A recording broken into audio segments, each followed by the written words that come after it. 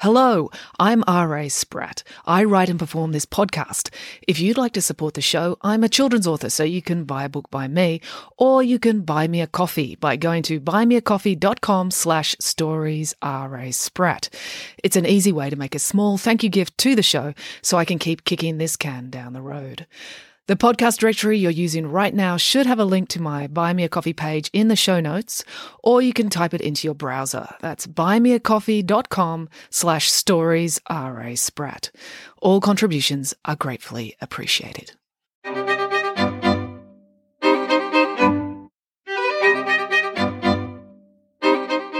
Hello and welcome to Bedtime Stories with me, R.A. Spratt. Today's story is A Tall Tale About the Extinction of the Dinosaurs and Cherry Blossom. Here we go. Mum and Tammy were walking to school. Normally, when they walked to school, they were rushing because Mum needed to get back home so she could drive to the gym. Mum considered going to the gym to be vitally important.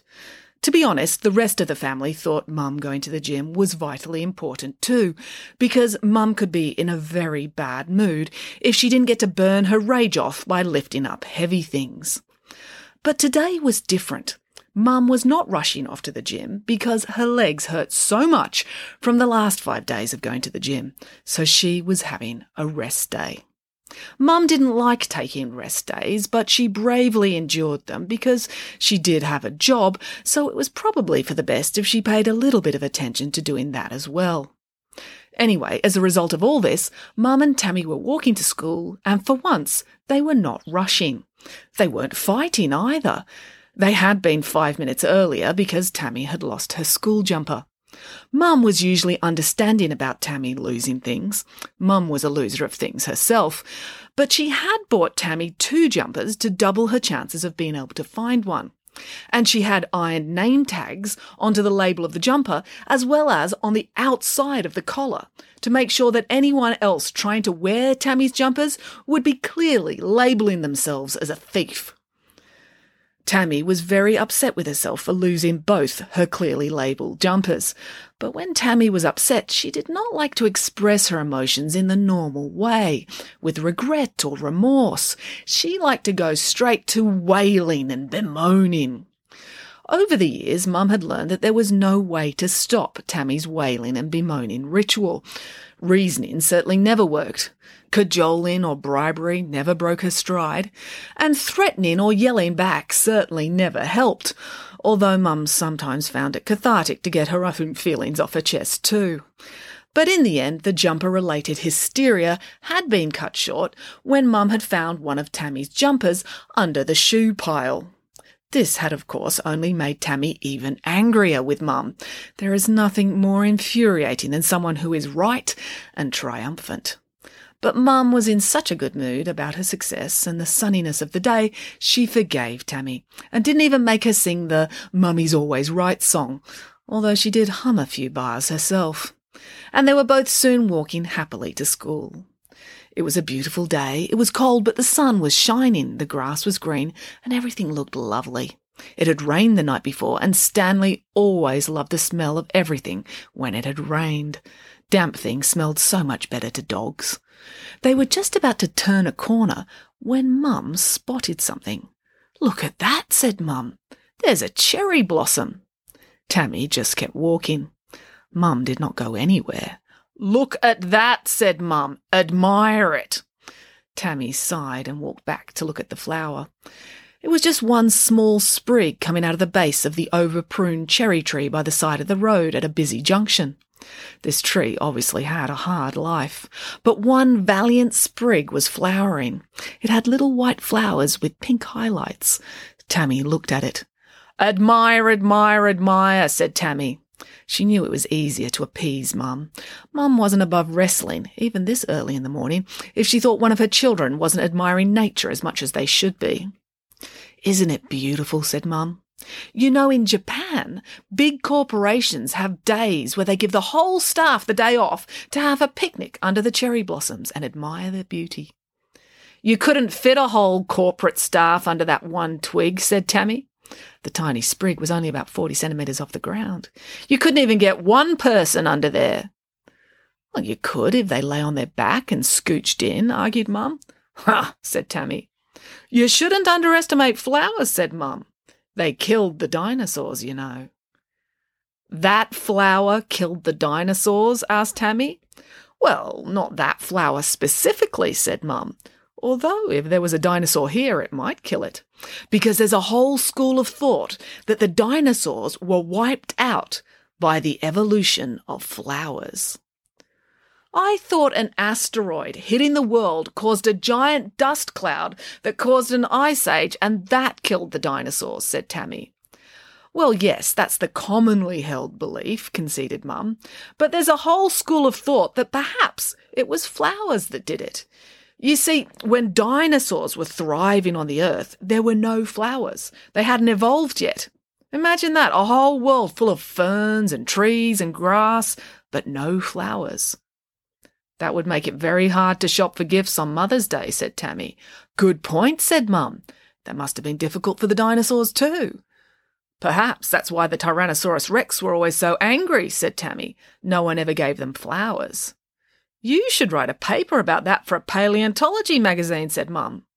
But anyway, the evolution of the first flowering plants coincides exactly with the demise of the dinosaurs. So there's a whole school of thought that it was the flowers that killed them. Tammy looked at the tiny sprig of cherry blossom. How on earth could a tiny flower kill a great big dinosaur? I don't really know, admitted Mum. It's not my theory. Tammy looked at her. Seriously, said Mum, I didn't make it up. A real scientist did. I heard about it on the radio. Tammy raised her eyebrows. It was hard to tell when Mum made things up or when they were true, largely because Mum got so carried away with her alternative realities, she started to believe them herself. Mum didn't think that being fictional was a reason not to believe something. She argued that fictional ideas and people were more real than a lot of actual people she knew. But Mum lived her life in a parallel universe of her own imagination, so Tammy knew to take everything she said, not just with a grain of salt, but an entire dump truck of salt. They don't look deadly dangerous, said Tammy. Well, perhaps dinosaurs had really bad hay fever, said Mum, her eyes lighting up with delight at her own idea. And they wouldn't be able to blow their noses because their arms wouldn't reach their faces, said Tammy, as she mimed a T-Rex trying to blow its own nose. And they didn't have opposable thumbs either, said Mum. So imagine how hard it would be to pull a tissue out of a tissue box without opposable thumbs. It'd be a nightmare, said Tammy. The snot would have just been running down their faces, said Mum. Gross, said Tammy. Yes, because think how much snot you generate when you have a cold, said Mum. And you're only 5 foot tall. A T-Rex is much bigger than you. They'd produce gallons of snot. A Diplodocus is even bigger, said Tammy. They'd be oozing bathtub loads of snot, said Mum, and it'd be oozing all down their faces. That's disgusting, said Tammy. Can we stop talking about it? And their arms would be too short to rub Vicks Vapor Rub on their chest, said Mum. And they didn't have fingers, so they wouldn't be able to use nasal spray, said Tammy. No, agreed Mum. They'd have to put the nasal spray bottle on the ground and try to fall on it at exactly the right angle so that it would go up their nostril. That could go horribly wrong, said Tammy. Yes, said Mum. Lots of nasal spray getting embedded in the dinosaurs' eyes. And did they have chicken soup? Asked Tammy. Well, there were birds in the time of the dinosaurs, but how would they pluck them with no opposable thumbs? And did they have noodles? Asked Tammy. There's no point having chicken soup unless it's chicken noodle soup. And there was no daytime television, said Mum, so the poor sick dinosaurs would have nothing to do. No couch to lie on either, said Tammy.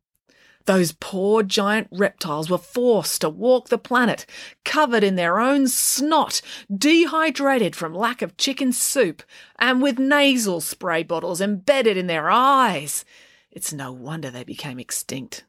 It'd be hard to find a girlfriend to settle down with if you're a mess like that, said Tammy, and therefore impossible to continue the survival of the species under those conditions, said Mum. They both looked at the little sprig of cherry blossom. So that flower is a murderer, said Tammy. Yes, agreed Mum. but a very pretty murderer. Is that why people put flowers on graves? Asked Tammy. To make sure the deceased is dead? Asked Mum. Maybe. With that settled, they kept walking to school. The end. Thank you for listening. To support this podcast, just buy a book by me, R.A. Spratt. There are plenty to choose from across the Friday Barnes, Nanny Piggins and Pesky Kids series. And now there's the audiobooks of The Adventures of Nanny Piggins and Friday Barnes Girl Detective as well. You can order any of these things through your local bookstore or go to my website, rasprat.com, and click on the Book Depository banner. They have all my titles and free international shipping. That's it for now. Until next time, goodbye.